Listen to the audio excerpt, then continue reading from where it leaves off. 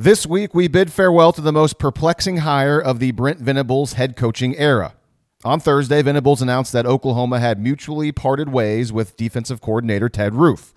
Venables said he offered Roof an opportunity to stay on the staff in a different role, but Roof declined because he has a desire to keep coaching. This is good news for everybody involved. It's good for Oklahoma, it's good for the fans, and I think it's even good for Ted Roof. It's good for OU simply because Ted Roof's presence as the Sooners DC was always going to limit OU's ceiling on defense. And after 2 seasons on staff, Brent Venables had to have recognized that. Roof's liked by everybody close to the program, players, coaches, the media, but his resume, his long resume as a football coach is that of mostly mediocrity. When Roof was hired at Oklahoma, I went back and took a look at all of his defenses statistically. In his 17 years as a solo defensive coordinator prior to Oklahoma, Roof produced about 3 to 4 pretty good defenses, 3 to 4 awful defenses, and the remaining 9 to 10 years, his defensive units were at best average and at worst mediocre.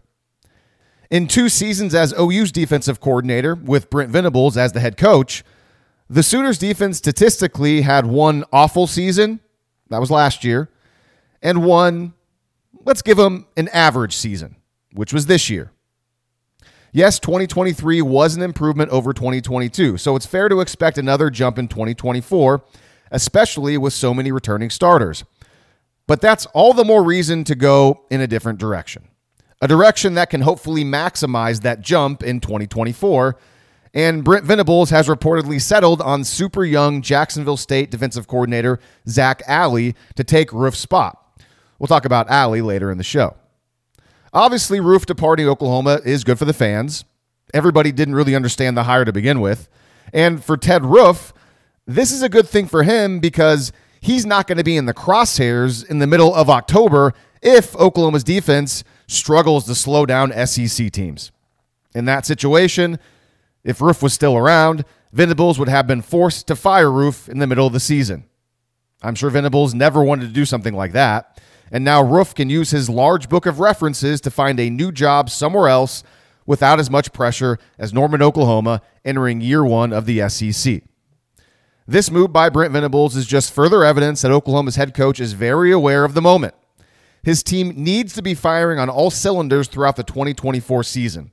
The defense needs to be much better than it was in 2023.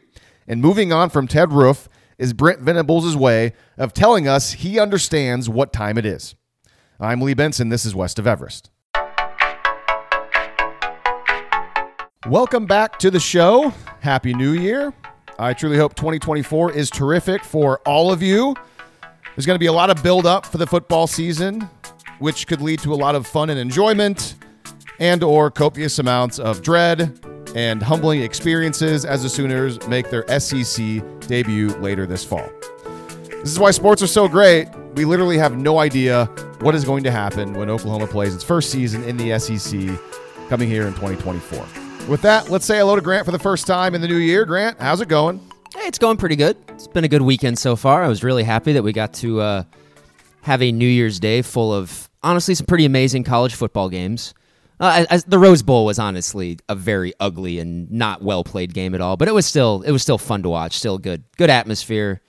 Really dramatic there at the end, but oh man, we're gonna get into it. But we were talking about it before, but parity is here. I think it's really, really here. Yeah, we'll tease ahead. We'll got a bunch of OU stuff to talk about, and then towards the end of the show, we'll talk about the bowl season for all of you that listen and care to hear what we have to say about all that fun stuff. And yeah, we were talking before the show about how with NIL, the transfer portal, all this stuff, I know a lot of people don't like it, but a big reason why I was a fan of it, and this is kind of a tease ahead, is that I was hoping that this would kind of lead to a little bit more parity around college football, and we wouldn't just get dominant Alabama or dominant Georgia winning everything. And it's slowly but surely, I think we're starting to kind of get there, and I think all of the new college football ins and outs are a reason for that. So we'll talk about that a little bit. But first, I gave my opening take about Ted Roof being basically Brent Venables saying thanks but no thanks. Well, not really, because I guess he did offer him another position. I'm guessing just based on context clues, he probably offered Roof an analyst position, just similar to what Roof was at Clemson before coming over to OU.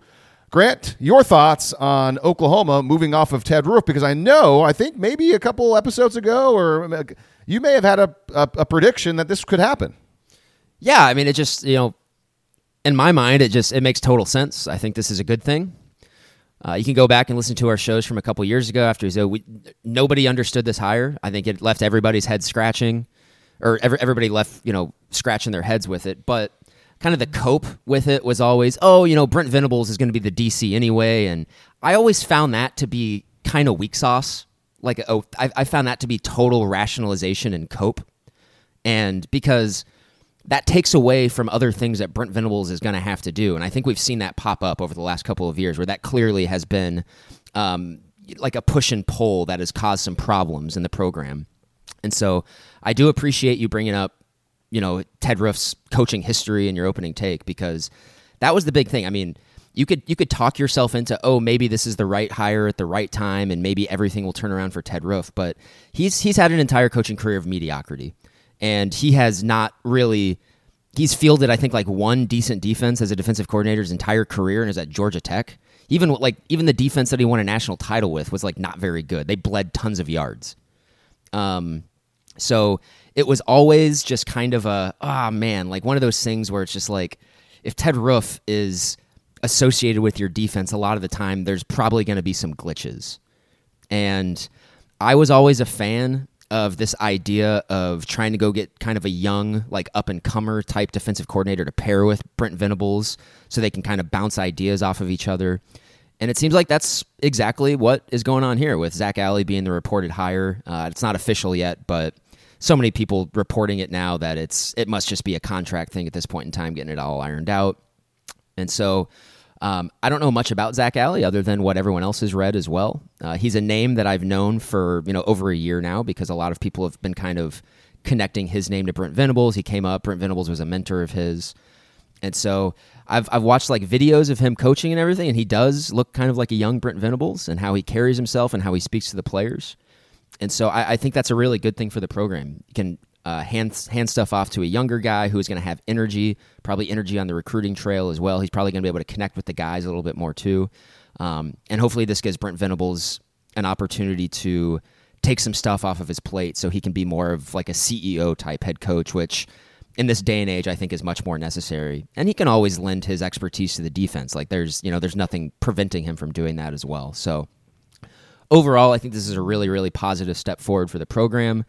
Ted Roof, who is an extraordinarily well-liked person by all reports, historically just not a great college football coach, and I don't think OU can afford to just kind of have a whatever guy on their coaching staff. Yeah, after the 2-year experiment, it would seem to be, and we could have probably came to this conclusion immediately after the hire, and maybe we did. I went back and listened to our show after he was hired, and I didn't listen to the whole thing, but some of the Roof stuff, and that's kind of how I remembered a lot of the previous history of Roof, his coaching career, and we were obviously kind of like, okay, I mean, let's see what happens here. It would appear, though, in hindsight, that this was Brent Venables' first time as a head coach. He wanted a comfortable hire, a guy who had some head coaching experience before. He knew him from Clemson. Maybe he knew Ted Roof even before that. Who knows? I mean, Roof had been in a lot of places, so it wouldn't be surprising if Roof and Venables had crossed paths at some point. And so it was a situation where I would bet that he knew that Roof would come in. He wasn't going to rock the boat. He was going to do whatever Brent Venables wanted him to do, run his defense, and Venables could lean on him for head coaching, I guess, advice. Even though, again, Ted Roof, even especially as a head coach, not great. He was at, I believe, Duke for a while, and maybe even Georgia Tech or multiple play, and he just did not win. I mean, he was not a very good head coach. Granted, there's some places where it's tough to win anyways. And now after 2 years, you think that, okay, Venables realizing the moment, we got to do something different here. This is certainly limiting our ceiling as a defense here. And obviously, you got like Zach Alley, who super young. Obviously, Venables knows about him, has probably thought about him a bit, and is like, okay, now's the time. I'm sure he sees him, all the reports, all the things I've read as well. It's like basically you're getting Brent Venables, but 25 years younger or so. So almost like Brent Venables coming in the first time at OU. And the thought, great. At the same time, though, it's like, I don't know. We'll get into it. We can transition into talking about Zach Alley because, it's not official yet, but plenty of reports. You just kind of imagine at some point it'll be officially announced. And I know that you always kind of wanted that young up-and-comer guy. And a big reason why I didn't think he would really want to hire any sort of name coach or a young guy was kind of what I brought up a moment ago is I don't think he wanted some guy coming in, maybe pushing back on some of his ideas, maybe going rogue, wanting to change things, which could then lead to maybe some bad blood, bad culture inside the locker room. And so that's why I never expected, I know a name that you like to throw out there was Jim Leonhard. And Jim Leonhard is, I believe, an analyst at Illinois. And who knows? I'm sure I wouldn't be surprised if he got a job this upcoming cycle. There's plenty of places that need a defensive coordinator. I know Missouri needs one now. So that's kind of why I never thought a guy like Jim Leonhard would come in here. And now it looks like he's kind of split the baby on it, where he's bringing in a young, possible up-and-coming coach, but it's a coach that Venables is familiar with. He knows Zach Alley has the utmost respect for Venables, and he knows Alley's not going to have any thoughts on upsetting the apple cart. Now, hopefully Venables is open-minded enough, though, when it comes to new ideas to improve on this Brent Venables scheme, because it's a scheme that I'm afraid may be out of date with 2024 college football. And my biggest piece of evidence for that is how bad Oklahoma is against the pass, how easy it is to throw the ball on Oklahoma. Now, here's the problem, though. I'll throw this out there before I let you respond. Zach Alley's defenses so far have also been easy to throw on. And it makes sense because I'm sure Alley's defense has a lot of the same principles as Brent Venables' defense. So that's kind of the one thing that makes me think hopefully they can figure this out, because Venables' pass defense has been bad with Oklahoma and at times is bad at Clemson. And so far, Zach Alley's defense, very small resume so far, but even in a year when Jacksonville State's defense was very good, the pass defense was not good at Jacksonville State. Yeah, and I think you would hope that's not something that's inherent to the Brent Venables scheme. It might be, though. At Clemson, I mean, they had a good pass defense at Clemson, but one of the knocks on Clemson, I mean, I use knocks in air quotes because when they were really rolling there, I mean, it was just them and Alabama. Those are the only, nobody could touch each other except those two teams for 5 or 6 years. And, but they had NFL dudes everywhere in the secondary, at corner, and the end. But the thing was always that they gave up explosive passing plays. They just weren't, they just didn't have, there just wasn't success very often in the passing game. But when there was, it was usually explosive. And that was always kind of the knock on him when he was at OU as well. And hey, I can live with that. I can live with that. But you got to get good enough to where you can make the other plays in between there, so that like those explosive passing plays are literally the only thing you're giving up in the entire game, and it's only like 3 or 4 instances. Agree. So, and that was a knock definitely at Clemson. Like when the defenses were, they were never bad really, but yeah, they would be susceptible to big plays. And we talked about that when Venables was hired. You can go back and listen to our shows. I'm sure plenty of people talked about it. It's definitely in the data. More on Jacksonville State, by the way, because that's where Alley, the last couple of years he's been. And 94th in college football this year, Jacksonville State's pass defense allowing 7.3 yards per attempt. But again, overall, Jacksonville State's defense was pretty good, allowed less than 5 yards per play. It was a top 50 defense this year. Really good against the run, under 3 yards per carry, and a lot of takeaways. So a couple of things that are also emblematic of Venables' defense. The OU's been pretty good, was good against the run this year, and took the ball away a lot.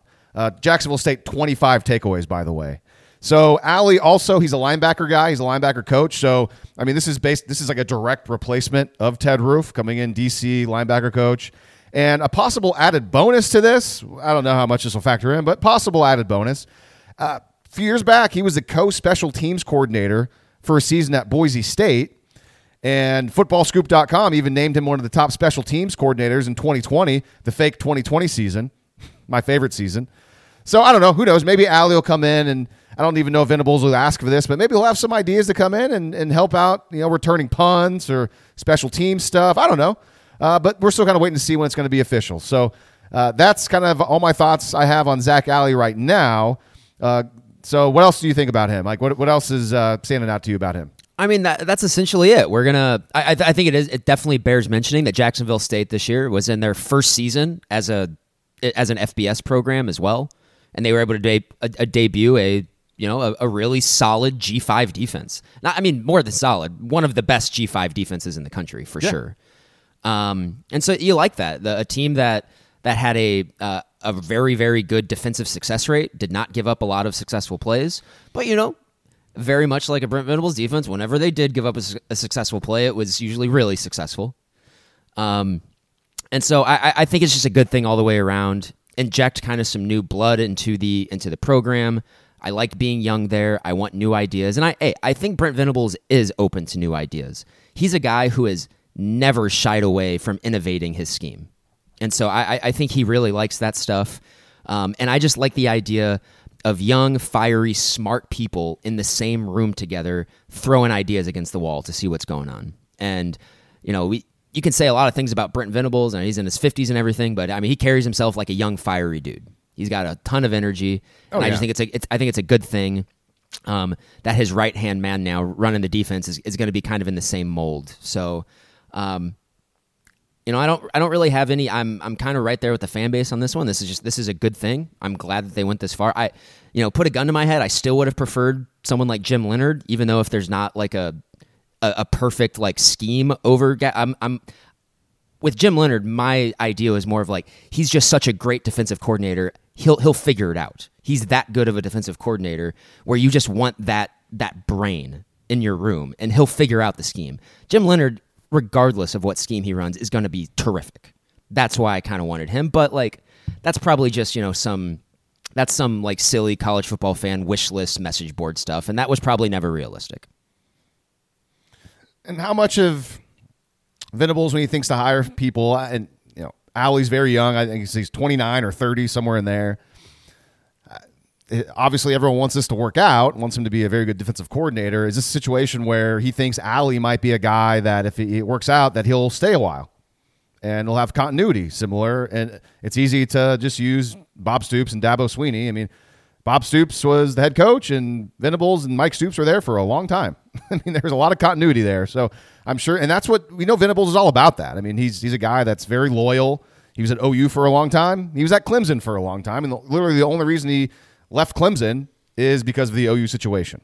The only other school that could have maybe had that for him would have been probably his alma mater, Kansas State, if there was some sort of weird thing there that was involved. So I don't know about, but the fact that Alley, he seems like the easy way to put it. Seems like a very like a spitting image of Brent Venables, and it's a good thing. And what does it kind of say? Like maybe nothing at all, but yeah, you mentioned how Jacksonville State was in its first year of FBS.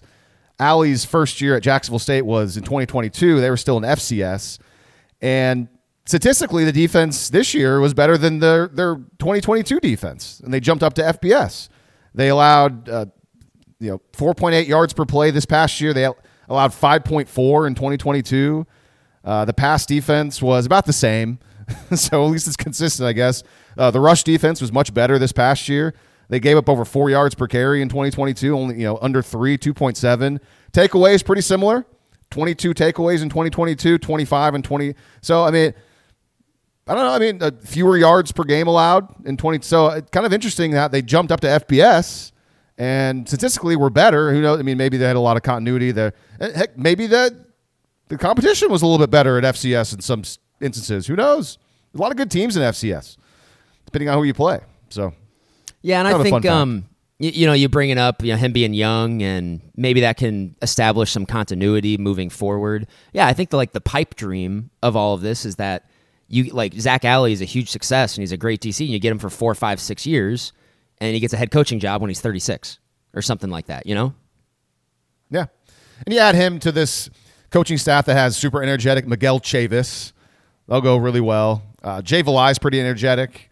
Todd Bates. Super positive, happy. I wouldn't describe him from my experience. I wouldn't describe him as super, super energetic. but super positive guy. I mean, very likable. Brandon Hall, kind of more measured safeties coach. Kind of interesting. Ted Roof was just kind of like kind of similar maybe to Bates, maybe not, just very low key, relaxed, positive. Everyone liked him. I wouldn't prescribe him as super energetic, so I don't know. I'm just kind of throwing out like the style of coach, like you mentioned, is definitely a lot more along the lines of Venables and Chavis and those types of guys.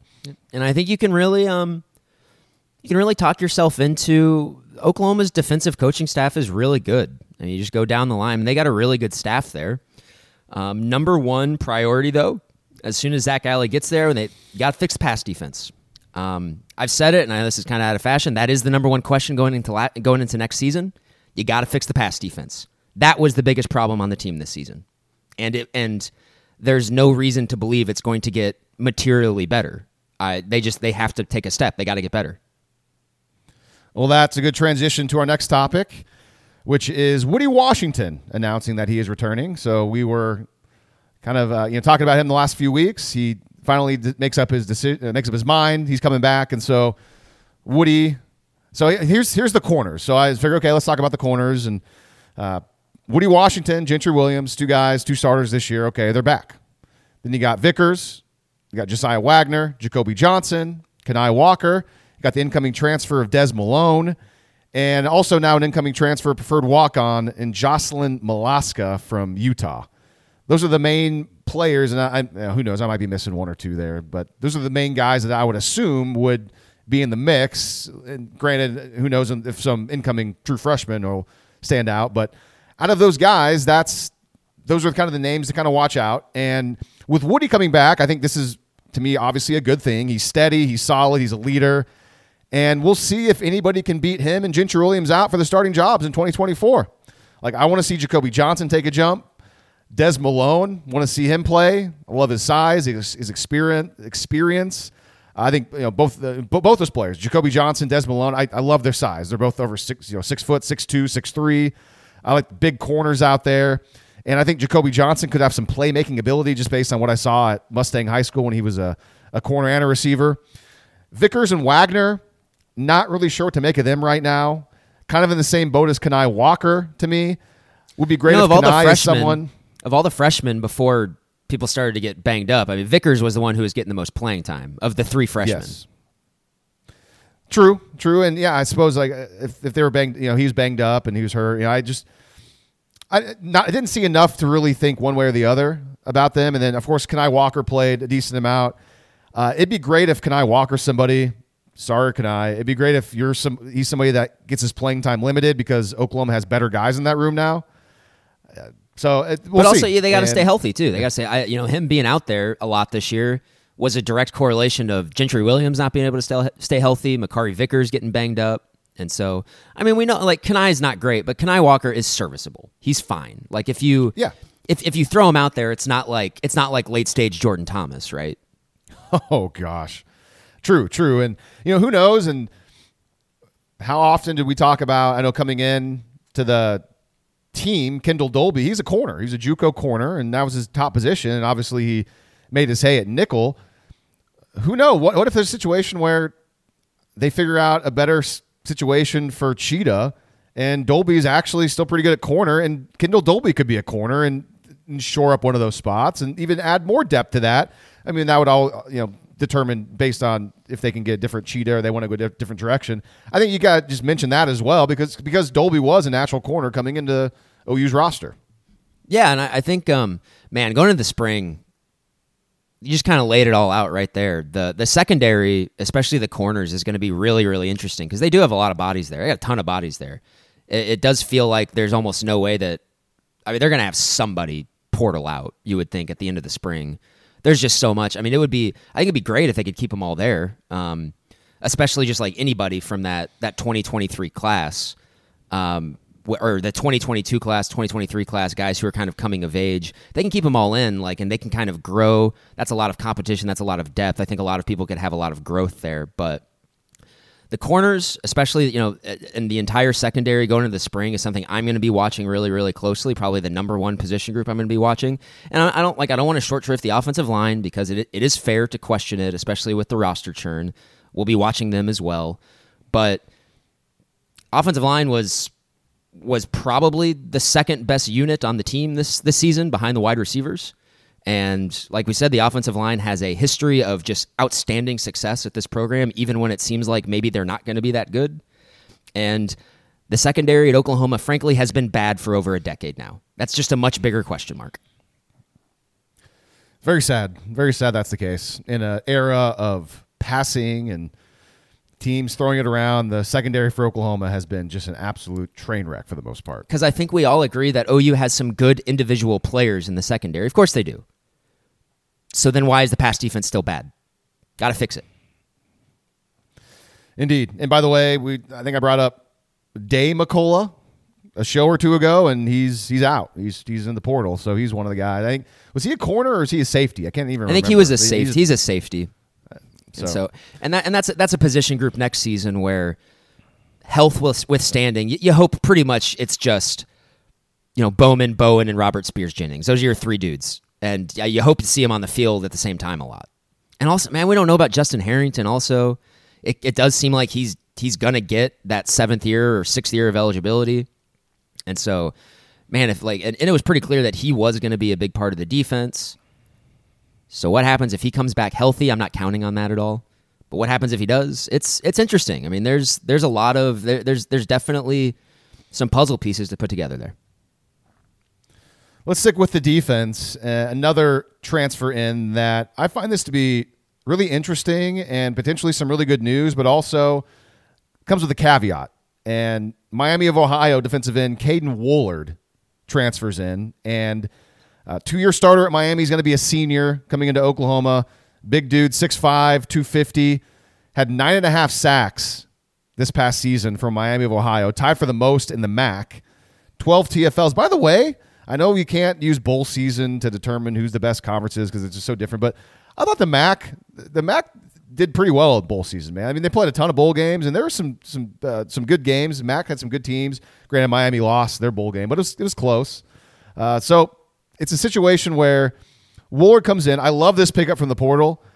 Miami of Ohio is coming off its best season in 20 years, and this guy's a big reason for that.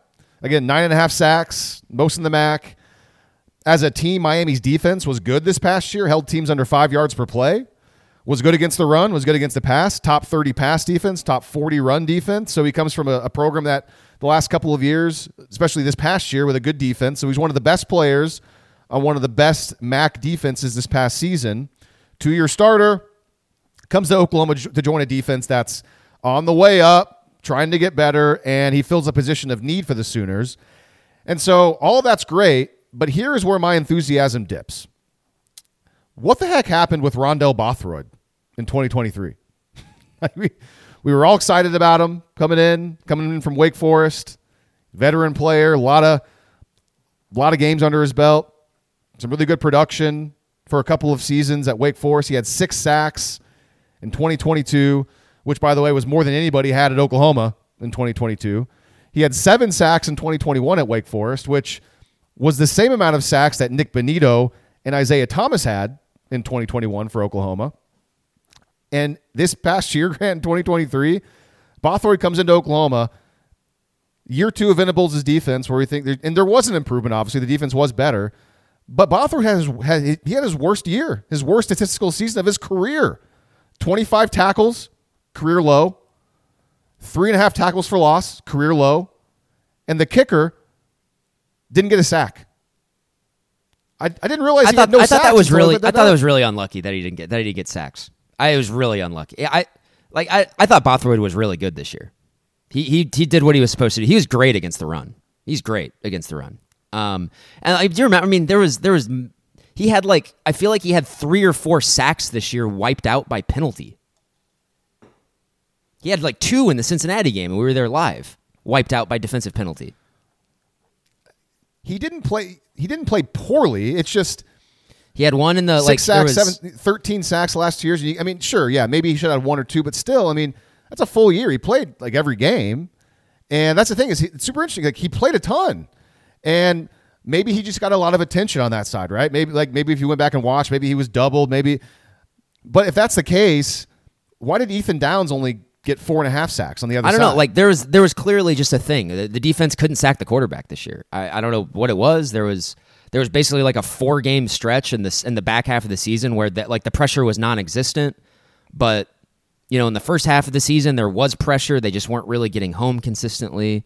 It was an odd year with that. But then we saw, because remember in the Texans, they sacked Ewers 5 times, and it seemed like Ewers was under duress the entire game.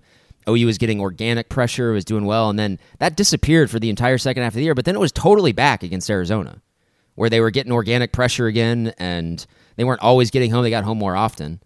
But I thought Bothroyd won essentially all of his matchups against Arizona in the bowl game. They really struggled to block him.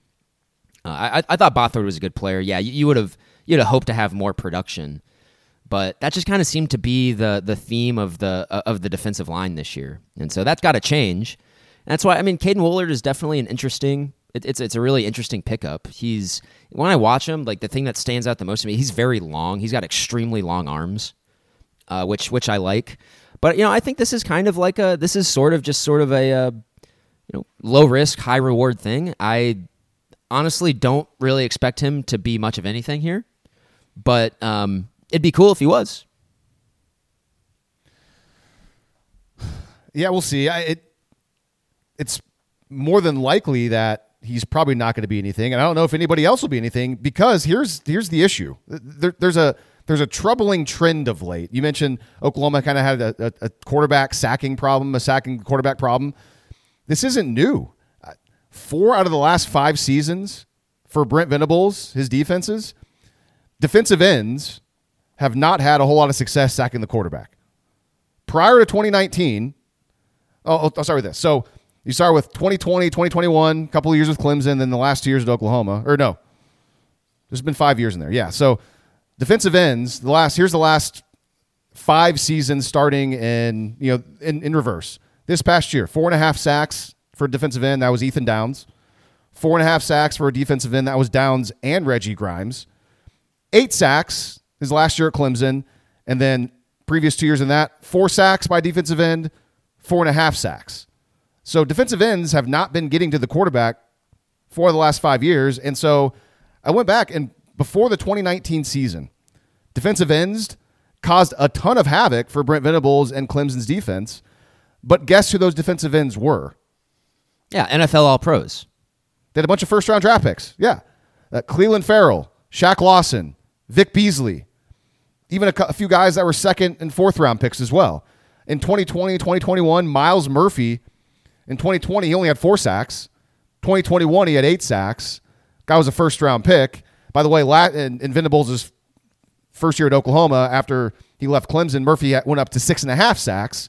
So not terrible when Venables was gone. So you look at Oklahoma and you wonder, is this simply just a talent issue? Is Ethan Downs going to get drafted? Yeah, probably. I think so. I have no idea what kind of round he'll be drafted in.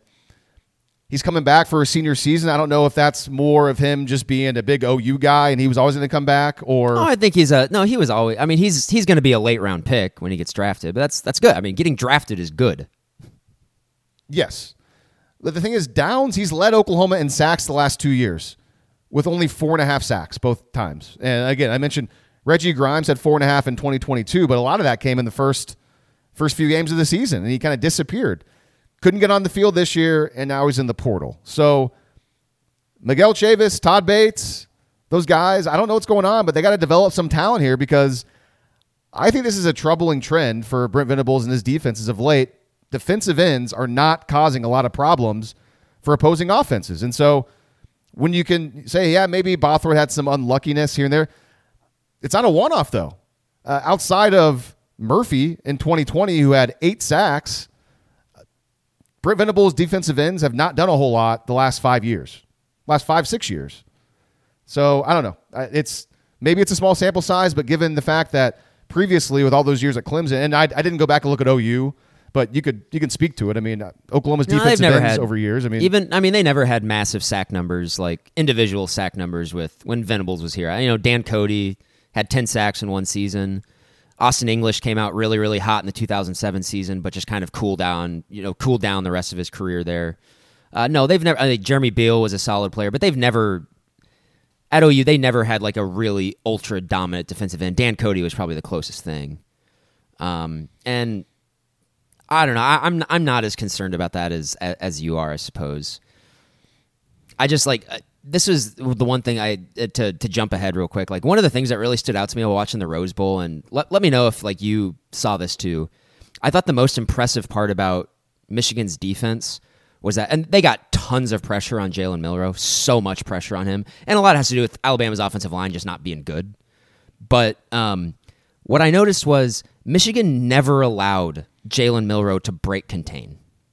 Like when they had him, and they weren't able to. He wasn't really able to squirt through, and which is that's not the case with OU's defense. It really has never been the case. And so, like, what do you have? Is it just because Michigan has really great players?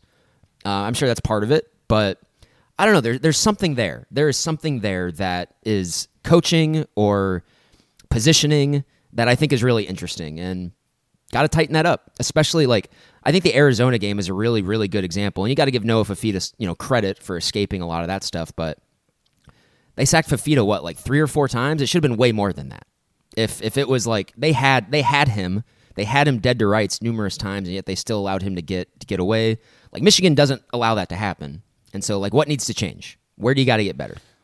Well, I think you're missing. I mean, Milroe did slip out a few times. I mean, there was that one where he did like a magician, was able to slip out and pick up the first down, I think, in the second half. I think a lot of that stuff, they got a lot of that, their stats, I feel like in the first half. After halftime, it wasn't, I mean, they were still pressure, but I feel like they weren't sacking them as much after that in the second half. But yes, they're certainly better at keeping those guys contained. Granted, when you know that all Milroe's got is his legs, and he's a one-read guy, it's probably maybe a little bit easier because he wasn't going from read to read. I mean, Milroe's not very good. He's just not a very good player, as much as people want to pretend like he is. He's not. And I mean, we saw it. I mean, he got better over the season, I guess, but he wasn't very good against Texas.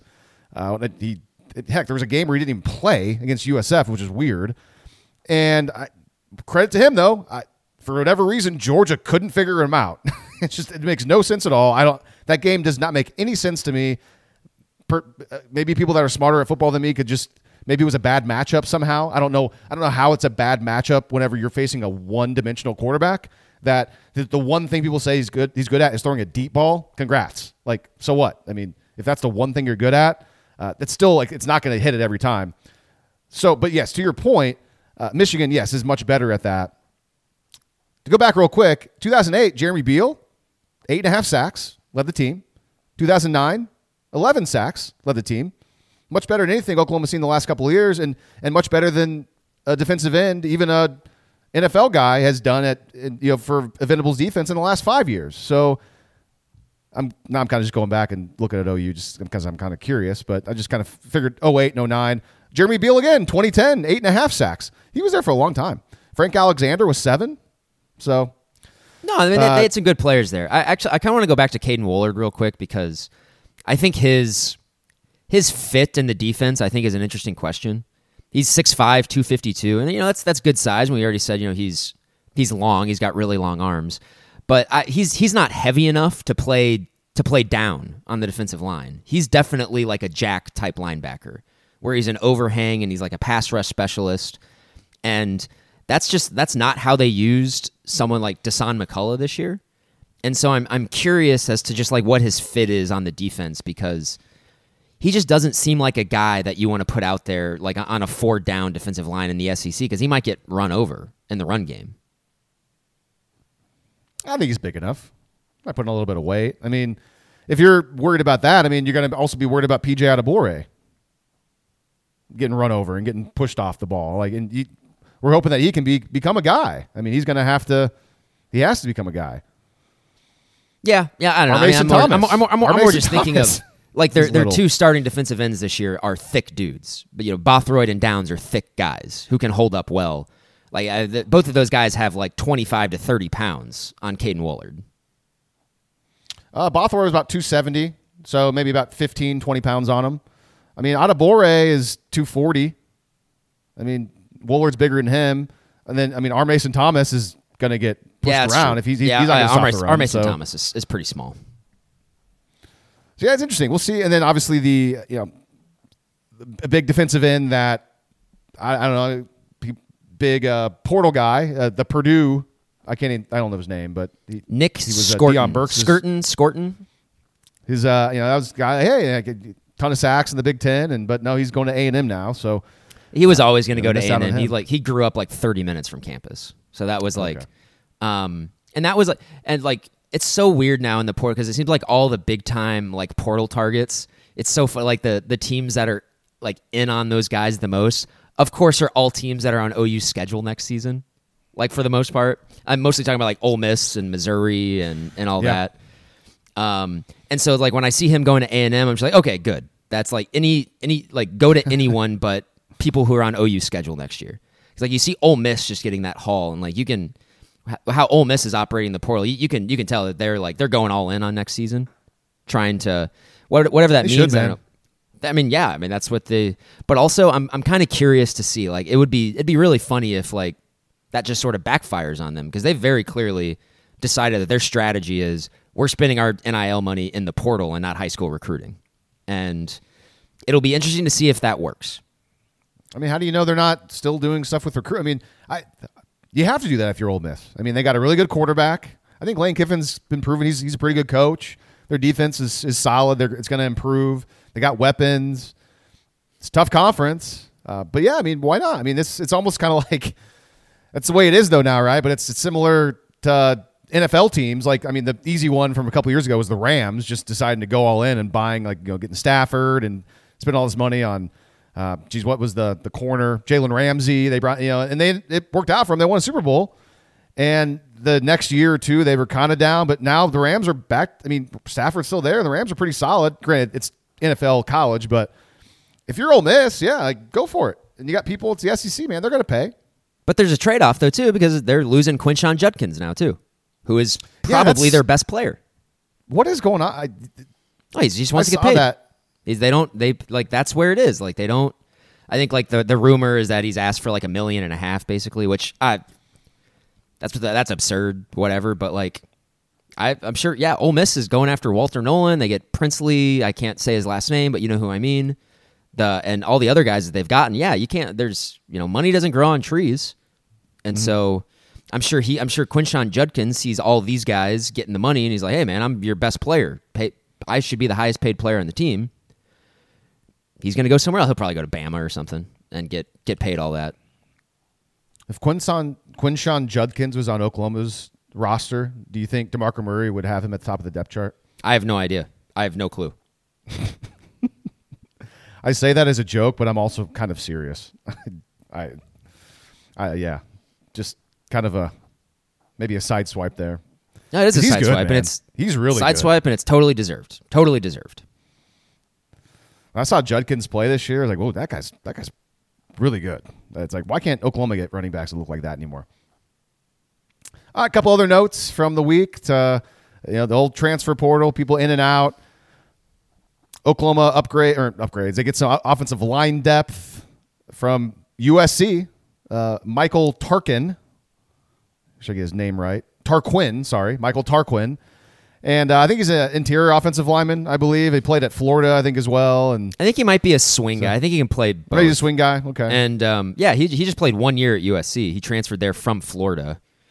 And he's a guy, like, he kind of reminds me of, like, I think he's probably like a McCade Matire type, I'd guess. Just a guy who is playable. Why, 'cause he's from the West Coast? Yeah. Coming from California? Yeah, I mean, I don't know. It's just, but that's he's a depth piece. I think he wasn't great at USC this year, but Bill Bedenbaugh is a magician, so he'll figure it out, I'm sure. So, and I already mentioned Malaska. We're talking about the cornerbacks. Another one that I want to bring up, and this is obviously a position of need, and I don't know where this is going, and maybe if this is the guy or not, but Oklahoma brings in a kicker named Tyler Keltner from Florida State. You think, oh, Florida State's kicker, awesome. Well, he was the backup kicker. He didn't kick for Florida State this year. Florida State, I can't think of their kicker's name, but he had a pretty good year. I think he was like 19 to 21, so their main kicker was pretty good. It's interesting, this Keltner guy, just 1 year at Florida State, he had transferred into Florida State before this past season from East Tennessee State, where he was there for a while. He played there for 3 or 4 seasons. And was fine, kicked a lot. I was looking back. So Keltner, he was twice all-conference kicker, and that's FCS, and the Southern Conference.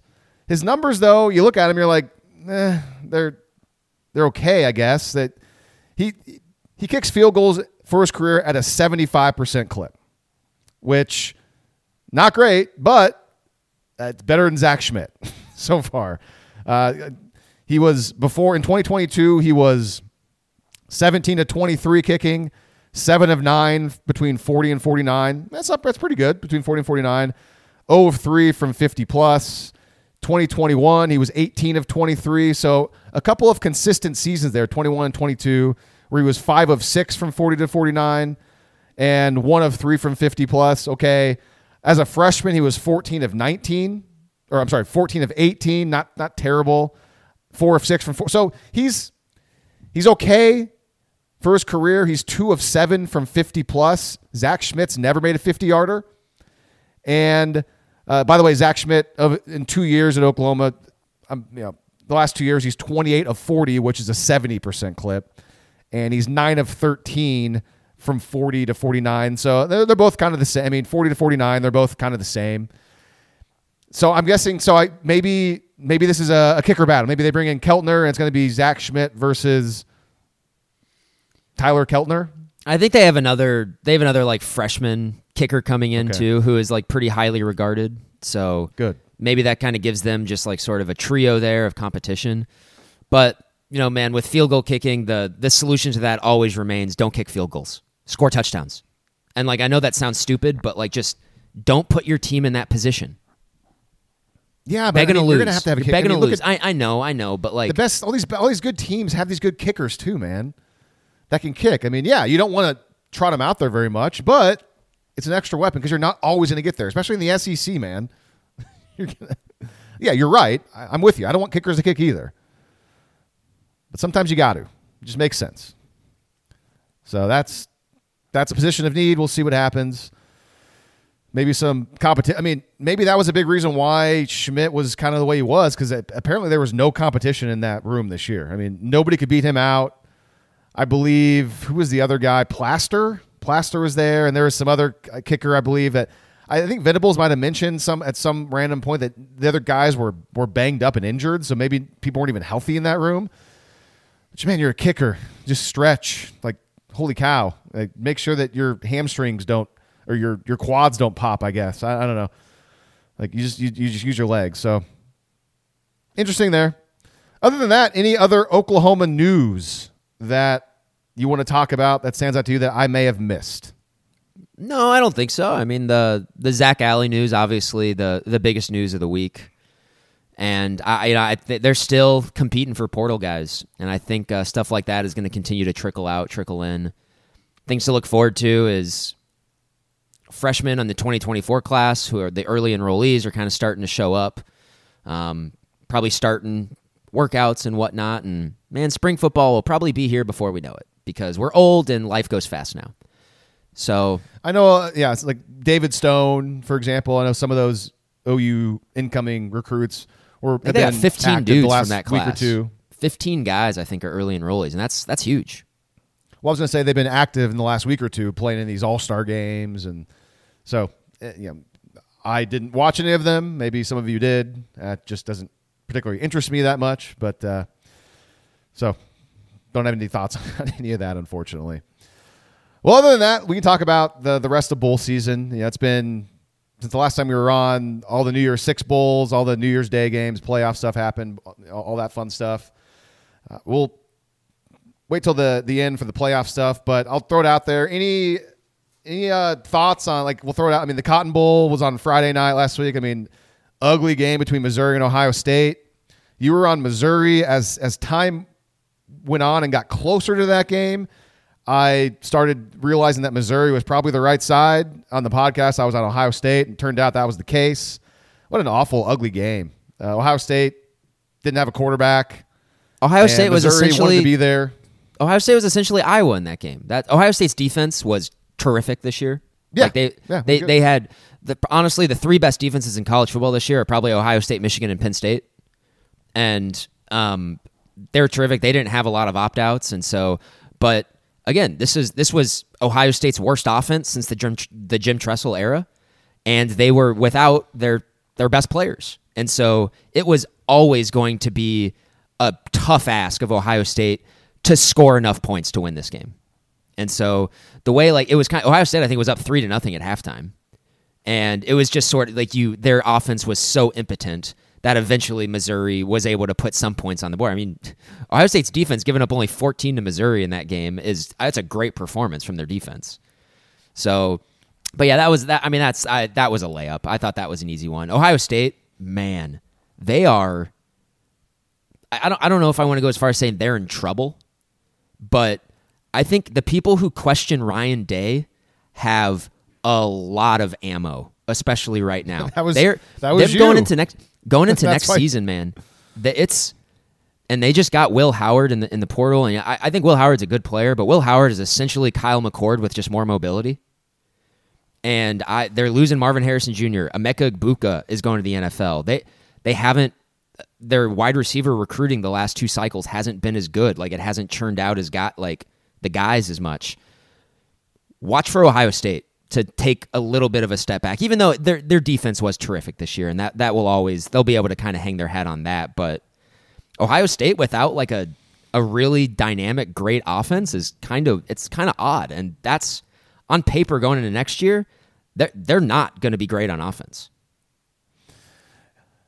No, I'm with you, and the Will Howard transfer is so interesting. I mean, for the time being, the thought was Will Howard was going to go to USC, and that's didn't happen. And I look at Will Howard, and he was a guy that when he first came on the scene, a few years back, he was bad. He was not good, and he certainly improved his game a lot and became a better player. But he was a guy that at Kansas State this year, where he was off the field for times for their Avery Johnson? Avery Johnson, yeah. I mean, Will Howard is the old basketball player. Kansas State essentially was saying thanks, see you later to Will Howard because they think they think that Avery Johnson has a higher upside.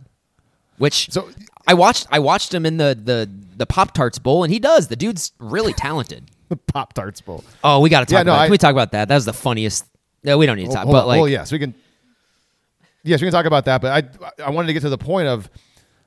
Said all that about Will Howard. Will Howard this past season, he'd have been the second or third best quarterback in the entire Big Ten. Number one's J.J. McCarthy, and then to me it's a toss up between Will Howard and Maryland's quarterback, Tua's brother. I'd probably take Howard over Tua number 2, Talia.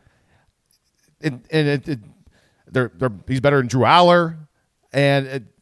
I didn't see anybody else in that conference that did anything. I thought, what does that say about the Big Ten? I think that was one of the ironic things about how, Kyle McCord was the second best quarterback in the Big Ten this year, and Ohio State said that's not good enough, and they let him go to Syracuse.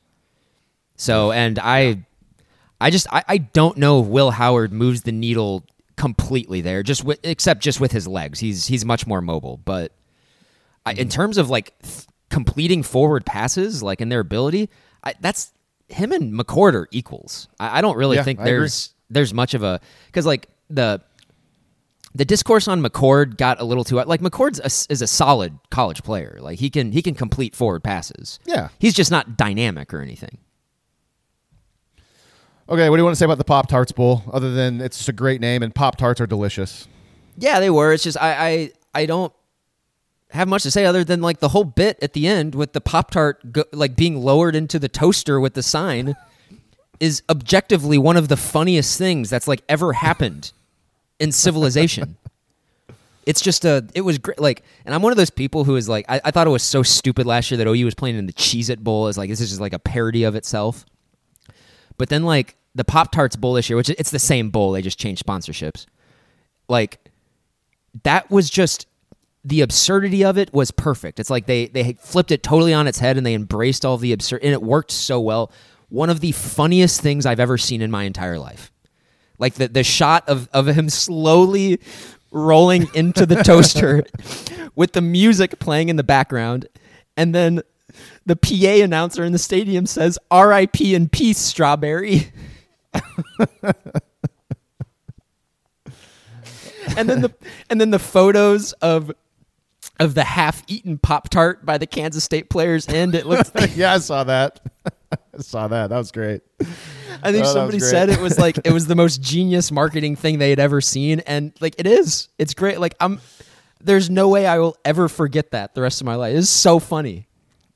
Yeah, whoever took the picture of the almost fully eaten Pop-Tart after the fact, I saw somebody, you probably saw it too, that there was a tweet that did like a side-by-side of that picture and the Harvey Dent from The Dark Knight or Dark Knight Rises, where the face was just half off. It looked eerily similar. It's basically like his entire face was eaten off, but his eyes were still there. Yeah. So that was great. That was good. I think that is objectively a high point in college football this season. That game, I mean, just unbelievable. Well, if you want to talk about that fun, hilarious bowl game bits using mascots, a close second, I think, is the Cheez-It Bowl this year, the Citrus Bowl, the Tennessee-Iowa game. And the best, the bit where the Cheez-It mascot, I'm sure everyone saw it, just slowly slides in the Cheez-It box to Josh Heupel. I'm struggling to compose myself. Slowly so squeezes it in between Josh Heupel and Nico. I can't say his last name. And then somebody grabs it, and then the hand turns into a thumbs up.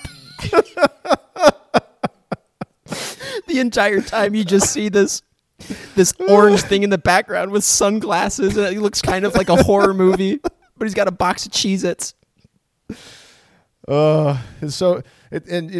It's great because both food products are delicious. I love Cheez-Its. I love the extra toasted Cheez-Its. They are delicious. And I love Pop-Tarts. I don't buy them as much as I used to, obviously, because they're not good for you, but man, they make you feel great. And I don't like Pop-Tarts in the toaster. I prefer my favorite Pop-Tart, and it's nobody's favorite Pop-Tart except for mine, apparently. I love cherry Pop-Tarts, and I love them room temperature, and I think they're delicious. Strawberry's good, fine. Like, I'll eat strawberry, don't get me wrong. Heck, I'll eat blueberry. Sure, why not? If I could pick, I love cherry, and I like cherry room temperature, and that's my fave. Hard-hitting discussion here. I like Pop-Tarts too. I like them in the toaster, but 90% of the time I'd have them just room temperature. They're good either way. My favorite Pop-Tart flavor is, and this doesn't exist anymore, it was just like a special flavor. For like a year they had Fruit Loop flavored Pop-Tarts. Those were exquisite. Were so good. And they got rid of them because I think I was the only one who liked them. Okay, let's move on back to football. Orange Can we Bowl. At least, oh, yeah, go Orange. I have nothing to say about that game. Nothing. It's just too bad. It's too bad because here's my only thoughts on, Georgia beat Florida State by 60 points, and it just sucks because all the generic people out there point to that game and say, Florida State, see, yeah, that's why you weren't in the playoff. It's like, guys, what about Georgia? Georgia's one of the top teams. They could have been in the top 4. They weren't. They missed out. Florida State their entire team wasn't there. They didn't care. You can't point to that game and say that's why you weren't in the college football playoff. You can make the argument in different ways. In my opinion, that's not your argument. You can't use that game and say, well, that settles it. So that's my biggest issue with that is it's a very very low com denom thought. I feel like give Florida State actually some reason to play in a game, and their entire team is there. I don't think they could beat by 60. They ain't going to beat Georgia. But, everyone probably disagrees. I think they could have not been beaten by 60 by like a Michigan team if they would have played a Michigan team. I don't know. But still, yeah, they weren't going to beat Michigan. I don't think that game has any. I don't think any commentary on that game as it relates to the college football playoff is relevant or smart at all. I think if you wanted any takeaways from that game, it's that just opt-outs and all of that stuff have in a lot of instances made the bowl system just a total joke, and I don't like it. I've been on my soapbox about this I don't get it. It doesn't.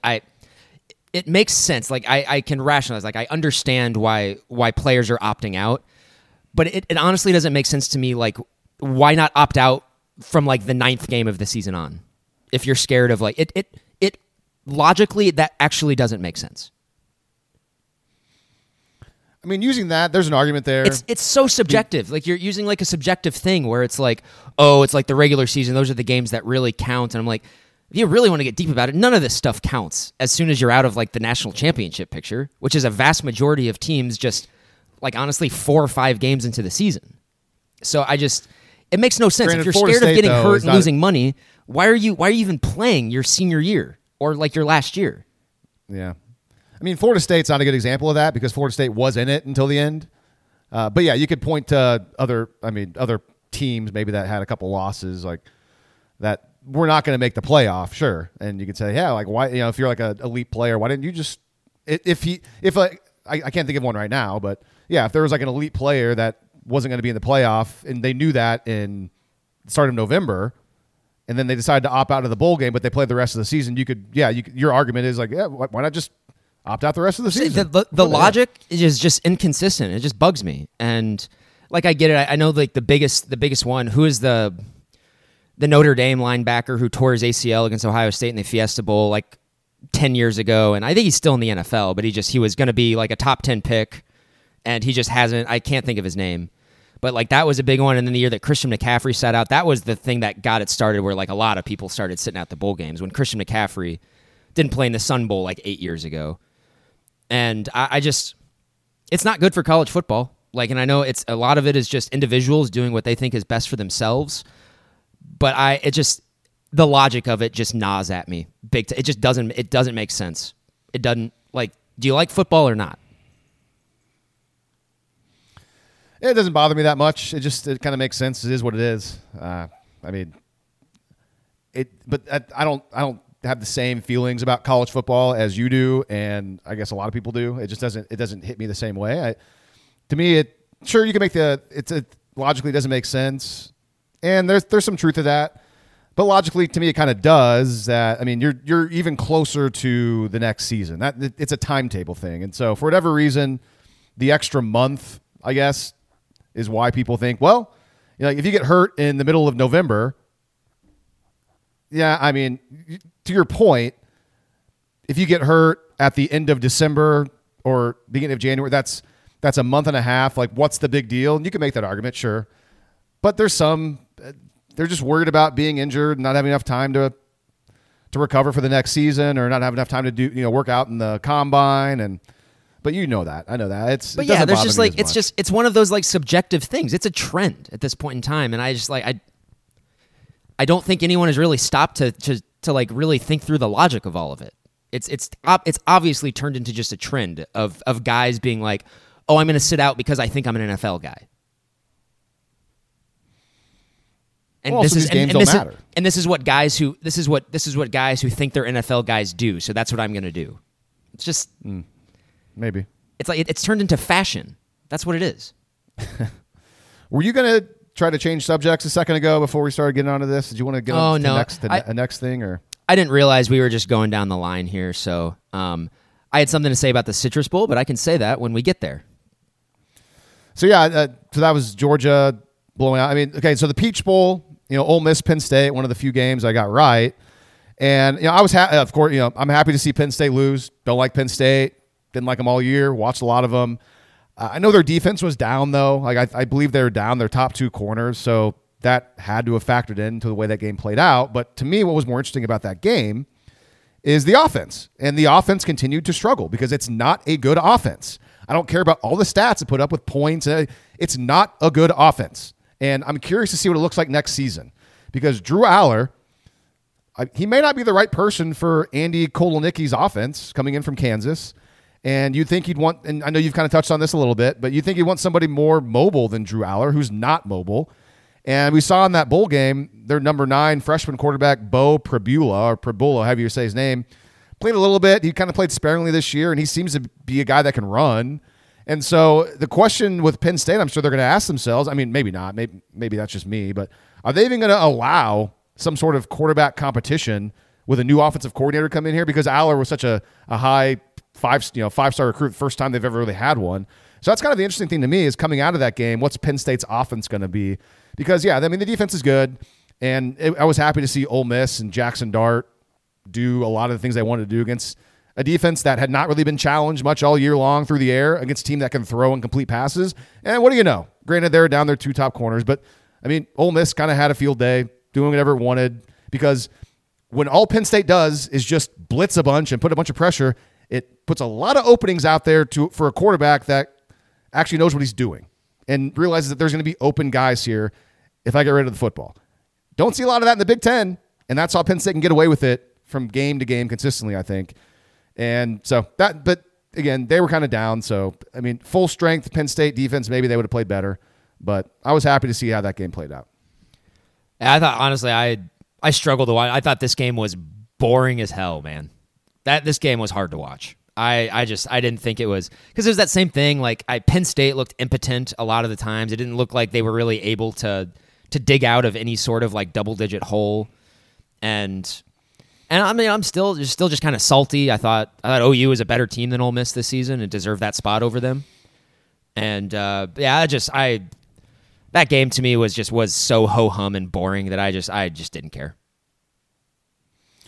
I feel like the score was also closer than it really was because Penn State, there was a couple plays where they were kind of lucky, explosive plays that were like, there was a tipped pass that they somehow was caught by a tight end that he went for 60 or 70 yards that got them into the red zone. I was like, really? They're getting these? Because that didn't happen a whole lot all year. And Penn State's main issue is that they don't hit explosive plays. They don't throw the ball down the field. And they couldn't do it against Ole Miss. A fine defense in the SEC, nothing special, but a defense that when you play against an offense like that can look pretty good. And Ole Miss, that's what happened. The three best offenses that Ole Miss played against this year were Alabama, Georgia, and LSU, and they got freaking shredded in all of them. Not as much against Alabama, but Georgia and LSU up and down the field on them. Yep. So there's that one. Fiesta Bowl blowout, Oregon over Liberty. No surprise there. The thoughts I have on this game have nothing to do with this game, really, but I wanted to ask you a question, and I don't expect you to be an expert on Liberty's 2023 team, but how do you know, or do you have any thoughts, or how does that Liberty team, you think, compare to the 2006 Boise State team that beat Oklahoma, and how does that Oregon team with Bo Nix this year, how does it compare to that 2006 Oklahoma team? Is there any similarities at all? The Liberty team is way worse than that 2006 Boise State team. Okay. And that the Oregon team this year is probably a little bit better than the 2006 OU team. Yeah, that's what I was getting at, because I just found it interesting that I didn't think that Dan Lanning and Oregon, I figured Dan Lanning, there's no way he's going to leave any doubt. He's not going to let Liberty smell this game. Whereas OU gets beat by Boise State. And like if 2023 Dan Lanning coached that Oklahoma team back then, Oklahoma probably beats Boise State by 3 touchdowns. Come on. You think they're going to let Boise State win? No. I like Dan Lanning a lot. Although he lost to Washington twice. I don't have any thoughts on that. I mean, my big, and I don't know if this is like a thought that I'm sure about at this point in time, but watching that game, I started thinking to myself, are we sure we want to guarantee a spot for the best G5 team in the playoff? Because now with the transfer portal, the gap is going to grow. And so, like, I think one of the things that we have seen, and this is one of the criticisms of people of the transfer portal said that, like, this is not as it was always the best players in the G5 are just going to hop into the portal and get and go whenever they have a good season, and that's what's happening. And it makes logic dictates that had to happen. That was always going to happen. And if you're going to continue doing that, just the gap between the G5 and the P5, the P4 now is just going to get so much bigger. And I'm just saying, like, I say that now, of course, because OU is involved, where it's like this year, if the 12-teamer was this year, OU would have been the last team out, and Liberty would have gotten in ahead of them. And I'm telling, like, in a game that matters, OU would beat Liberty by 5 touchdowns too. So, like, we can't. Oh yeah. But also, I mean, SMU was obviously the best G5 team this year, SMU would have That's where I was fared. waiting for. SMU with Preston Stone would have fared much better against Oregon. Like they would have lost, but they would have been competitive for a half at least. The problem is Preston Stone, he's not healthy, so it wouldn't even have been him anyways. So, and I said Yeah, that's SMU what I was lost to gonna Boston, lost to a bad Boston College team. So it's, I mean, the gap's just getting bigger, and it is what it is. all right, so you wanted to talk about the Citrus Bowl. I got some thoughts on this too, but I'll let you go first. Yeah, no, I just want to give a shout out to Iowa for losing by 5 touchdowns and still hitting the under. Love it. I appreciate you guys. Just really committed to the bit. And I haven't seen the I really haven't seen like the stats or anything, but like I think it's something crazy like the under hit in like 90% of their games this year. What was the total in that one? Like 37? I got it at 36? 36 and a half. Okay. I think it was under like it was bet down to under 36 and a half by kickoff, so I think the final total went over, but I got it at 36 and a half, so I thought it was so funny. They lose 35-0. Still hit it's so funny. But hey, early in that game, Iowa was threatening and almost scored a touchdown before they threw a pick in the end zone. And I think it was funny because you brought up how Tennessee's got a pulse on defense, and so if that is the case, then Iowa's going to be on shutout alert. Sure enough, there they were. They get shut out. Also, I'm watching. Why was Joe Milton Tennessee's quarterback this year? Man, that guy. I don't know. Nico. I can't say his last name. I'll practice it before next year. But that guy is a lot better than Joe Milton. A lot better. That was my biggest takeaway, man. Nico I am Lava. That's kind of what his name looks like. I'm going to go with that. He looked really good. And his numbers weren't very gaudy at all, but he's big. He can move. That dude's going to run for 100 yards on OU next year in Norman. And you just, like, I was thinking that Tennessee was in a weird spot. Like they were kind of, and then I see this guy play a quarterback. I'm like, oh man, they actually might be better. I mean, they're going to be better at that position next year, probably. I thought they were going to kind of be at a down spot. Crap. So, but yeah, I will say this though. I will say this.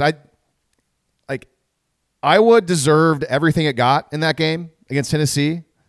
Ridiculous team that wins double-digit games, but is actually just atrocious on obviously just one side of the ball. And to me, that means you're kind of a bad football team. Like if you're that bad on one side of the ball, you suck. Like you're not like it's a joke. It is an absolute joke that they were able to win that many games. And you got to give credit to their defense, sure. But the problem is with my thoughts is that Tennessee's offensive numbers weren't all that great. Iowa's defense is terrific, and there's no doubt about that. The defense played really well. Here's all I'm saying. This is my thing. I would have loved to have seen Iowa and Penn State and Michigan and Ohio State just play in a different conference, a full schedule, like maybe the Pac-12 or the Big 12, to see if those defenses could be consistently as dominant as they were in the Big Ten. Because my contention is, no, they would not. Yes, they'd be good. They'd rack up some good numbers. They'd still be good defenses. I just don't think the stats would be the same gaudy, like, oh my gosh, they're all in the top 10 in the nation. Like, look at these. They're just ungodly. I just don't think that would happen. And that's my main contention. It's a good defense. Yes, it's a very good defense. But that's the thing is, I just would like to see them play consistently against teams that can actually throw forward passes and actually score. And they don't see that consistently in the Big Ten. At least this year they didn't.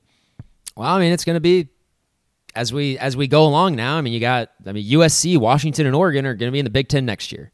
And I think Iowa only plays one of those teams next year. I can't remember which one. But there you go. There's 3 competent passing attacks being injected into the Big Ten right away. And like I've already said, I mean, I think Oregon is very obviously the favorite in the Pac-10 or the Big 12 next year. Big 10 next year. Or at least on paper right now. So it's going to be interesting, but it's also going to be weird. All right. To the playoff games, and you nailed it. You were on both Michigan and Washington, and I was on the other side, so I got it wrong. Granted, I do kind of think that, man, Alabama should have beat Michigan. They should have won that game. I disagree. That game went like play by play, that's kind of what I thought. Alabama's not that like okay, sorry, I don't want to. Alabama's obviously good. It's just not relative to other Nick Saban teams. They're just kind of whatever. Like I think Georgia beats them 8 out of 10 times. Like it's like good on Nick Saban getting there, and like Alabama is loaded with a bunch of good players, but what they're not loaded with is good offensive linemen, quarterbacks, or receivers. Everywhere else they're loaded. And that's just kind of how it is. So I thought Michigan was clearly the better team, play in and play out. They just kind of Michigan clearly had some demons they had to get over in that game, and they did. Like, my point is that I agree. Alabama is not that great. I think their defense is very good. I think it's a very good Alabama defense. It turned out to be, and Michigan was Michigan to me. They're not that impressive. Congratulations, your defense looked good against such a one-dimensional, poor quarterback. That it was a Big Ten game, and it was definitely the most talent they've seen in a Big Ten game next to Ohio State, and they weren't playing at home this time. And it was a game that Alabama was winning into the fourth quarter, and credit to Michigan's offense. They picked up, a fourth down in their own territory to go score that touchdown and go down the field and score. And I don't know, man. Like, I know they overcame some bad special teams plays in that game. Granted, they kind of got lucky right off the bat that Alabama's defensive back on accident put his foot out of bounds. So to me, that kind of made up for, like, they muffed a punt. And it kind of was like, okay, they evened out in a way. Man, like, by the way, it was the beginning of the game, but what a terrible start for Michigan. And all of a sudden you see the replay and like, oh, thank gosh. Like, anyways, small thing. What was it like? Yes. Alabama had 30 yards of offense in the first half. This is just fun. I mean, like Alabama, like I think it's so funny, like all the OU fans complaining about the offensive line when it's just like clear. Watch the game. OU's offensive line is a lot better than Alabama's, a team in the college football playoff. Well, it's a lot better. I'd say it's better at some things. I mean, Bama clearly has better running backs than Oklahoma. So it was a game where Alabama didn't play all that well. Milroe got sacked 50 times this year. That's atrocious. If an OU offensive line gave up 50 sacks, it would like our fan base would cease to exist. But yeah, it was a game in which good for Michigan. They pulled it out. I'm just not particularly impressed with that team. I haven't really been all year, aside from the fact that they have blown out teams the way they're supposed to. Good for them.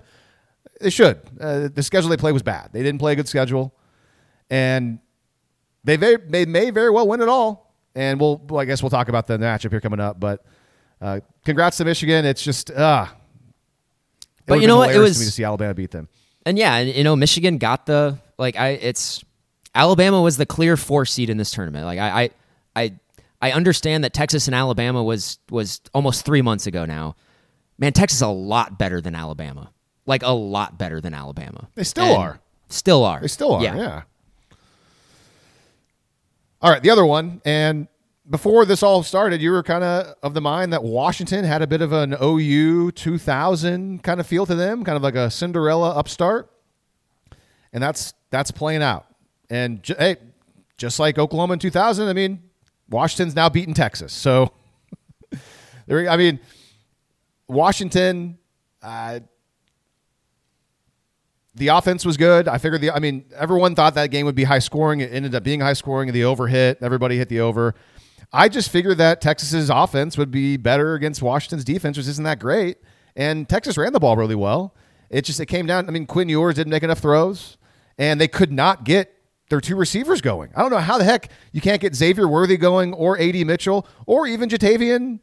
Why am I blanking on Jatavian Sanders? Sanders. I almost said Thomas. Is there a Jatavian Thomas? I don't know why. Credit to Washington by somehow letting those guys basically not do anything. Granted, A.D. Mitchell, to me, and the stats don't bear this out, but I feel like A.D. Mitchell doesn't really do anything until the second half of games. But that's probably not true. But, he came on and got a touchdown catch in that game later. But credit to Washington's defense for somehow making sure those guys were nothing for most of the game. Yeah, Washington did a good job. They did a good job. I really like Washington. That's a very likable team. And it's fun. It's nice to see that in college football. It's been a long time since I've seen like another team where I'm just like, yeah, I kind of like them. It's easy to root for them. Michigan's not an easy team to root for. Like I wanted Alabama to win that game. But Washington to me has been kind of the clear, easy team to root for this year. And their offense is just so fun to watch. Penix is terrific. He's so fun.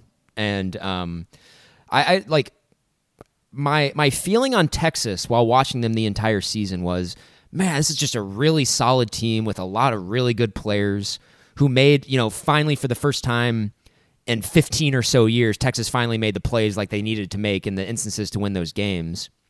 But their weakness is Ewers.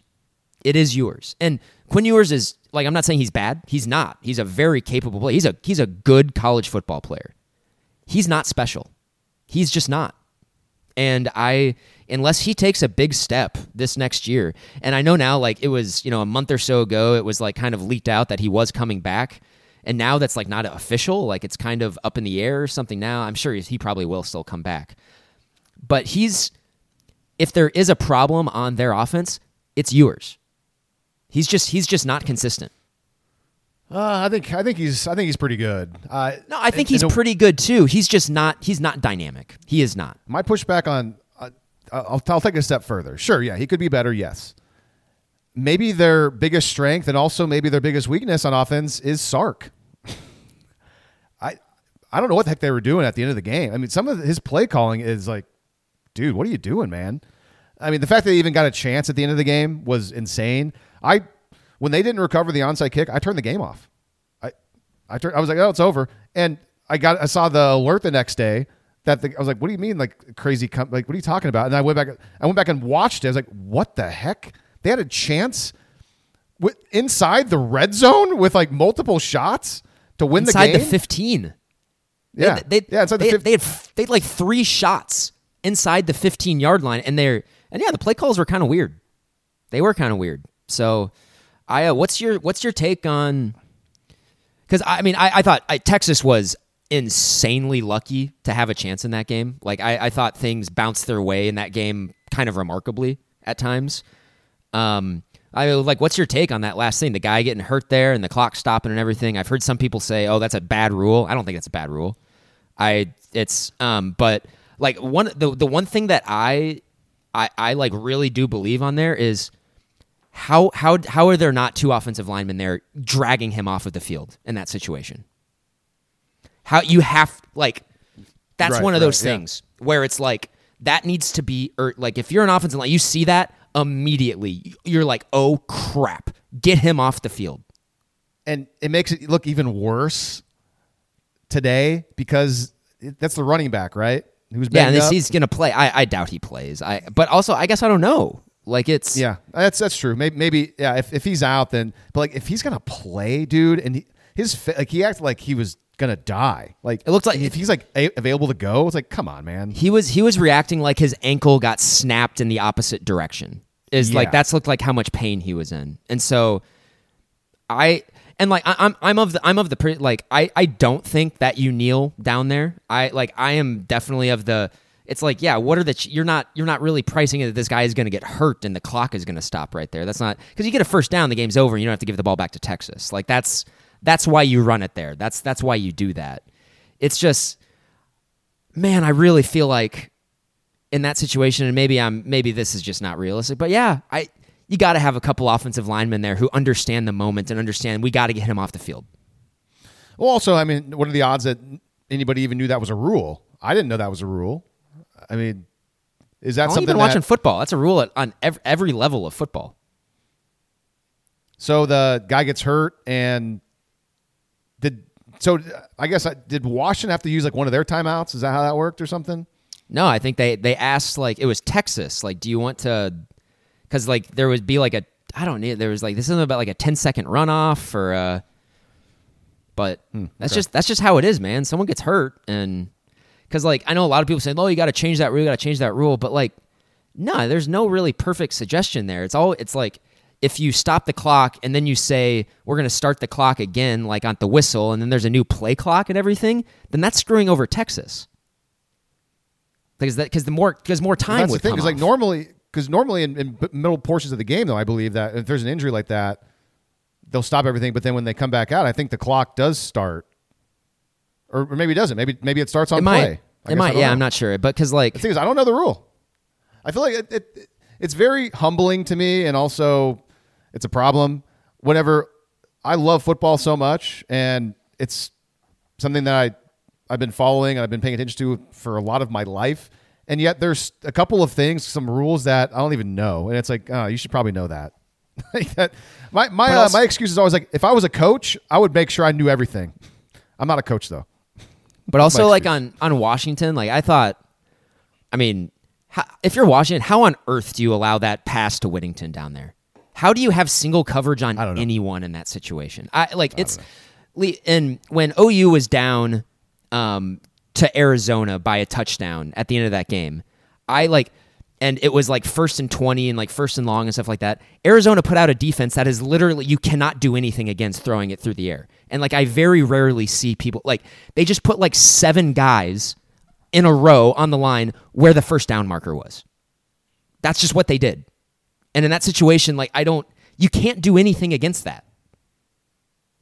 Like you can get chunk yardage on the ground against that, but like late in the game, you have a certain quarterback that can anticipate holes and where you can, but it's hard on purpose. But yeah, Washington was like playing them straight up, man. They were just like they were blitzing, but they were playing offense straight up. I kind of liked. I mean, if it would have backfired, it would have been the biggest story ever. But man, Kalen DeBoer is obviously a great coach, and I kind of love how they're throwing it. And they're like, yeah, we're gonna put this game away, and like I put the ball in Penix's hands, and I mean, freaking Dylan Gabriel has been in college forever, and Jeff Lebby didn't even do that with Dylan Gabriel sometimes, but with Zach Penix, DeBoer and Grubb are like, yeah, here you go, here's the ball, man. We trust you to make a play. You're smart. Well, so really looking forward to watching the national championship game. It's nice not to have an SEC team in there. It's nice that that's not going to be the case. And I genuinely do believe these have been the 2 best teams in college football all season long. Yeah, and I did not want to watch the Texas-Alabama rematch. I don't think anybody outside of Austin and Tuscaloosa wanted to see that. Texas would have won by double digits again. Man, the worst part is that if they would have won those games and been playing, how many college football pundits and quote-unquote experts would be talking about how excited they were for this rematch? Like, stop it. No, why? Why would you be excited? You've already seen this game. Why? Unless you're a Bama or a Texas fan, why would you want to see that game again? This isn't the NFL where, okay, like there's a giant playoff, and yeah, you might get a rematch in the Super Bowl, and it might be kind of cool to see that. I mean, we might get a rematch this year in the Super Bowl. Who knows? And that'll be fine. I'm sure if it's like Ravens and Niners or something, okay, sure. They've been probably the 2 best teams all year. Why would you want to see that? So I'm with you. Like even though I was totally wrong about the pick and Michigan went ahead, like anybody against Michigan, if it was Texas or Washington, I would have been super excited to see. And this game, like this is a more fun matchup for me. Like I said, I didn't like the last 2 matchups because I wanted to bet on Washington and I wanted to bet on Texas because I thought both those teams were, to me, I thought those are the 2 best teams in this tournament. Now I'm kind of probably giving away where I'm going to take Washington plus the 4.5. I think there's only one way Michigan wins this football game, and it's the way that they've won all their games this year for the most part. They bully Washington, they dominate time of possession, and they run the ball down their throats. And they limit possessions for Washington. Their defense is very good, obviously. Washington's not going to score 50 points probably. I don't know. Who knows? Maybe they will. They probably won't, but I'd love to see it happen. They limit Washington's possessions, and Washington has to be so fine, and they don't have the ball that much, and they're trailing, so it's a pressure game, and that's how Michigan wins this game. How Michigan loses this game is that they fall behind because they're playing a team that can actually complete forward passes for the first time all year at a high level. Good receivers on the outside, really good head coach, really good offensive coordinator, and they put Michigan on their heels defensively for the first time all year, and Michigan's kind of playing catch-up all game. That's how they lose. I'm going to bank on Zach Penix and Washington plus the 4.5. Michael Penix. And also to win straight up. Michael Penix. What did I say? You said Zach Penix. Michael Penix. Oh, yeah. Shout out to our friend Zach Penix. Yeah. It's a name from a long time ago. Yeah, I'm on Washington too. I foreshadowed this last week. I think Washington has the special juice this year, and I think they most resemble a team of a great team in modern football, which is a team that completes forward passes at an extraordinarily high level. And I don't think Michigan can really do that. This might honestly be, this game might be really close to like the TCU game last year, where it's just okay, come on. Oh, Michigan versus TCU, you mean? Yeah. Oh, okay. Oh, did you think Washington was going to like beat Michigan by 5 touchdowns? No. I mean, like, this could be like one of those games where it's like, because like I think Michigan is going to move it on Washington's offense and score, but like I think like if Washington is playing well, no one can stop them because of how high powered the passing attack is. I mean, that's the thing is, if Michigan had some evidence this year of playing some good teams that have good offenses and show that they could kind of slow them down, then I'd be pretty, a lot more worried if I'm Washington. But they just have not seen anything like that. And maybe, their ridiculously easy, dumb, terrible offense, Big Ten schedule finally catches up to them. I mean, they played a season where they didn't face any good offenses. The best one they saw was Ohio State, and Ohio State's down relative to that program offensively. And then they get to the playoff, and instead of facing a TCU like last year that can score a bunch of points, they play a team that's most similar to a Big Ten team in this tournament in Alabama. That's got a really good defense and has a very one-dimensional offense. So it's all kind of worked out for Michigan up to this point. Now they finally are going to get tested with a team that can throw it around. You could flip the script and say, well, for the first time all year, Washington's playing a great defense. Well, Washington just played a pretty good Texas defense. Texas has got a good defense. Granted, it's not great against the pass. I think a lot of that is because Texas plays in the Big 12 and there's better passing offenses. If Texas played in the Big 10 this year, their pass defense would be a heck of a lot better than it is statistically right now. So Washington just got done playing a pretty good defense in Texas. Oregon's got a good defense. I mean, Dan Lanning's defensive guy that played them a couple times. UCLA's got a pretty solid defense. I mean, they've played some defenses. So there's a little bit more of a metric there. And also throw in the fact that there's only about a week in between. I mean, this is like a regular setup. There's no bye week. There's no 3 weeks off. I mean, boom, who's the better team at preparing in about 6, 7, 8 days? I love this that. Game is coming down to execution. That's what this game is going to be, because there's not that time to prepare. I mean, you're like, by the time those teams got home and everything settled, you're like, this game's in 3 days, just like the NFL. And so like, I think that's a really interesting dynamic. And yeah, I guess if you really want to just boil it down to one bit of logic of why I'm going with Washington in this game, is Washington objectively is the more tested team. Objectively, they are. There you go. Did we ever get to the point that we teased at the very beginning of the show about possible parity or whatever you were saying, or did we even get to that? Yeah, well, I mean, I'm just saying, yeah, just look at I watched the 2 playoff games on Monday, like, and there's all these teams are good teams and everything. Relative to the other playoff fields, these teams are worse. These teams are worse than they've been in the past. Like I think Penix is great. I think Penix in that offense is definitely up there with some of the best that have been in the playoff. But their defense isn't really any good, like relative to some of the other ones. And listen, man, I don't think OU is. Well, I mean, OU did beat Texas, so we saw that on the field, and it wasn't a fluke. And like OU can play with all of those teams. And like that was not the case. Like OU could not play with Georgia last year. Oh gosh, no. The fact that Georgia lost to Alabama this season kind of makes me think that Oklahoma could find a way to play with Georgia this year, even though Georgia is obviously very good. I mean, they're one of the best 4 teams. Everyone knows that. Georgia, yeah, Georgia Tech was challenged Georgia, so yeah, OU can challenge them. And that's cool. Like I do think like the whole super team stuff that kind of looked like it was starting to transpire was really not good for the sport. And hey, this might just be a 1 year off, and maybe Georgia is back to just absolutely killing and dominating everybody again next year. Maybe. I hope not. I hope the trend continues, man. Because we'll get a brand new champion this year. Like you said, I'm no SEC team in the playoff. It's interesting. Like no SEC team this year. The year before, the SEC's expanding, and it's all these other teams. It's kind of interesting. Pac-12's dead. They could have a national champion.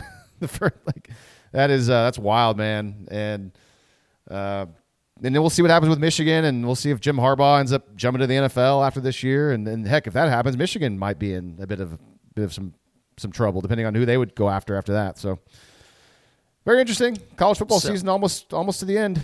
Yeah. So kind of like it's been interesting. You know, this last year of the 14 playoff has been kind of a mirror image of the first year of the 14 playoff.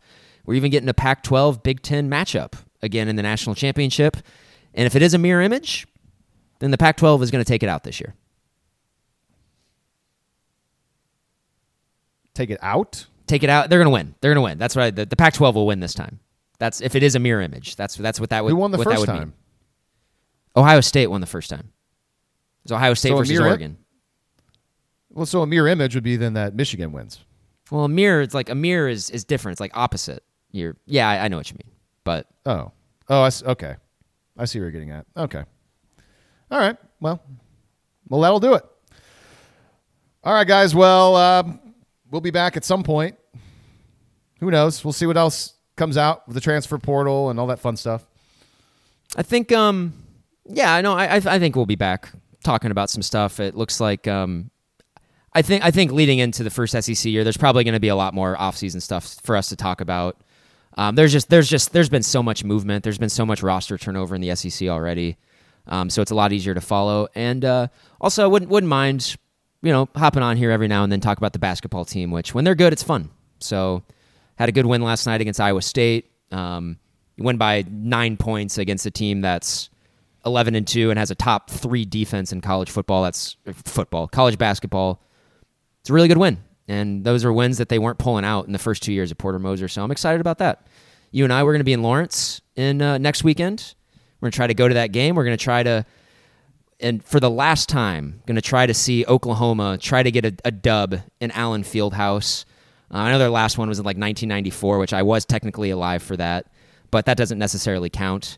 This is going to be their last chance. Probably, their last realistic chance, maybe in our lifetimes, for them to win in Fog Allen, and we're going to try to be there. So, would love to be there in person.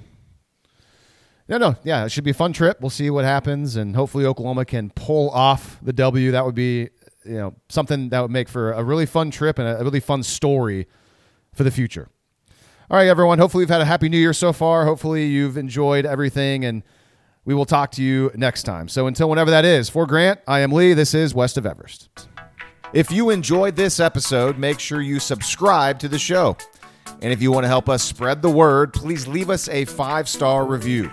And also, tell all of your friends who are OU fans about West of Everest. You can listen to this podcast on iTunes, Spotify, Stitcher, and SoundCloud.